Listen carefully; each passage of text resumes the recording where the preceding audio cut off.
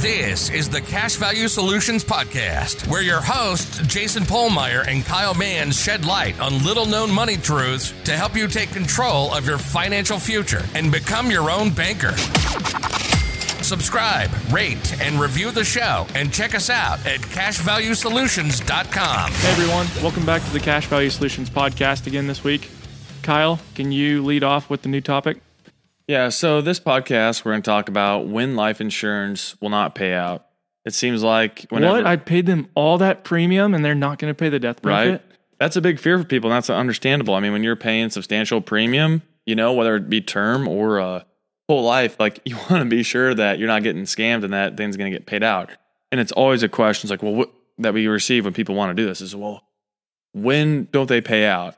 And believe it or not, it's very rare when they don't pay out. And I mean, it's pretty understandable why, you know, they don't in certain instances. And like, we just want to make sure that you know for sure what that period is when they can and can't. So, yeah. And if, you know, just think about this, you know, if a life insurance, if the industry would get the, you know, that bad rap about not paying out death benefits, that would leave a ugly, ugly scar on the entire life insurance industry. Yeah. So nobody, you know, in the business wants this to happen. Yeah. And it would just look awful. It doesn't happen. Like, it doesn't just randomly happen. Like, exactly. Oh, I didn't get paid. Exactly. So, and that's the point I'm trying to make, is like, it doesn't happen because how can you build a business upon, you know, providing death benefits if you don't pay out the death benefits? That is their business, you know? So yeah, if they didn't do that, they would be screwed. Yeah. Let's say if 10% of the time,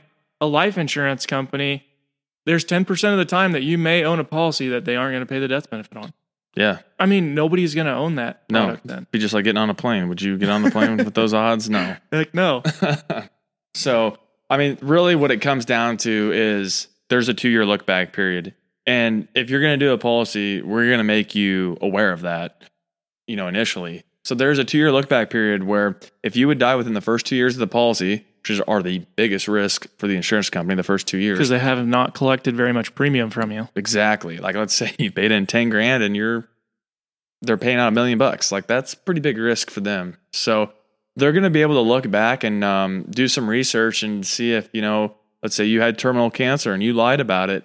And they didn't catch it in the initial application. Mm-hmm. But if you died in that 2-year look back period, you can bet that they're going to go back and look into this. Yeah. And they are, if they can find that you lied and with intent, you know, to get this policy, they're going to return your premium, but they are not going to pay out that death claim. Nope, because it was in the 2-year look back period.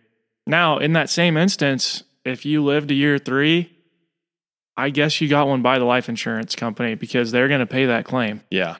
After 2 years, there is no look back. And another thing is suicide. If you commit suicide in the first 2 years, they will just return the premium. But year 3 and above, you know, and above that, you know, that whole thing's paying out.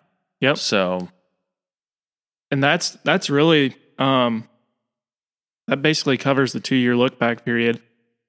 Next thing we should mention in this is that say you have a whole life policy, and just for simplicity, we'll just say it has a $1 million level death benefit. So when you purchased this thing at 25 years old, you expected your beneficiary at age 85 when you pass away to get a $1 million death benefit. Now, functionally, it's probably going to be a lot bigger than that, but just for the ease of this conversation, let's just leave it there. Mm-hmm. Okay? But let's say that you also decided to start using this policy when you retired for income. So you started drawing against the cash value of it. And let's just say that you took $100,000 of income from this policy. Now, when you die at age 85, because that's when I'm killing you in this scenario, mm-hmm. your beneficiary is only going to receive $900,000 of death benefit. Yeah. The reason is the life insurance company is going to take $100,000 of the death benefit to extinguish the loan that you have with them, mm-hmm. because you're using the policy for income, and then they're going to pay the rest of it to your beneficiary. Yes. So they didn't really keep any of the $1 million death benefit. They mm-hmm. just they made you guys square with the loan with that $100,000. Definitely. And, something else people ask about as well. I'm, not a nicotine user now. And so I'm qualified for no nicotine. But what happens, if I would pick up, whether it be chewing, smoking, whatever, after I've done the policy? Well, that doesn't matter. You're still going to be considered non-nicotine and everything's going to pay out.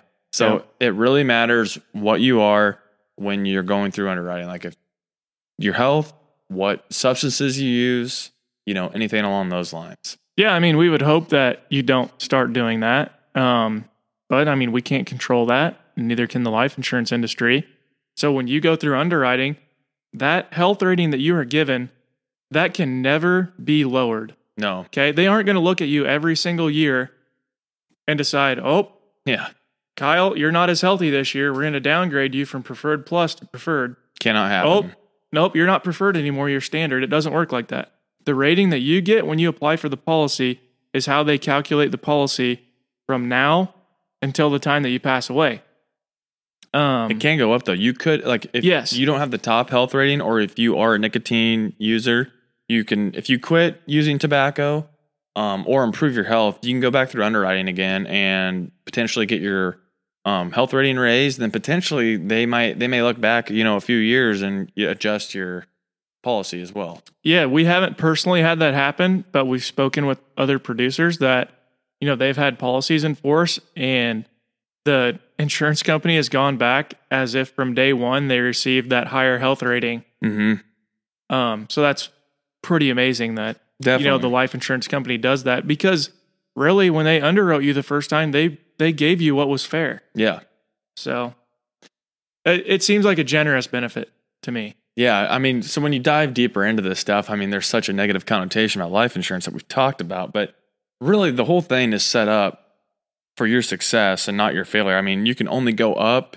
You can't go down. You don't have health ratings or anything like that. Because Kyle, think about how many people, when they're graduating high school are just fit, healthy. Mm-hmm. They're at the peak level in their life for probably a large percentage of people. I've never looked at a study, but look, go to That's definitely true. Go to your 10-year class reunion and look at everybody. Yeah. It's very common that people have put on 30, 40, 50 pounds. Mm-hmm. Yeah. So, it makes them, we hope that doesn't happen to you, but it makes sense to get started early too. So that if it does, you take advantage of that. Definitely. It's a lot cheaper when you're younger. So also, you're probably at one of the lowest stress periods in your life when you're in school because you have so few responsibilities. Stress just adds to other conditions in your life medically. Absolutely. So, just the younger you can get started, often the better. Yeah. Whether it's whole life or term life, convertible, whatever it is. Yeah, at least we don't like to sell any just straight term. We definitely recommend you guys use convertible because you never know what's going to happen. I guess we talked about that quick. We've mentioned it before, but if you would do a convertible term policy, and let's say it's a 10-year policy, and then you were to find out later that you had terminal cancer and they gave you 15 years to live. So you were going to outlive your term policy, which wouldn't help your family, but you could convert that if it was convertible to a whole life policy at the health rating you got before you had the cancer. So you would know for sure that death benefit's going to be paid out. Yep. And it really, I don't have the percentages in front of me, but it's pretty small percentage how much more that it costs. Yeah, it's totally worth it. It's such a minuscule amount. For just having another option, like a really beneficial option. Totally worth the cost. Also, you might not be ready to start, IBC or this cash accumulation idea with the whole life insurance. So this allows you to lock in that good health rating and, convert whenever. So within a period. But with a death benefit that will pay out. Definitely. It's going to pay. So, I hope this kind of clears some stuff up for you guys.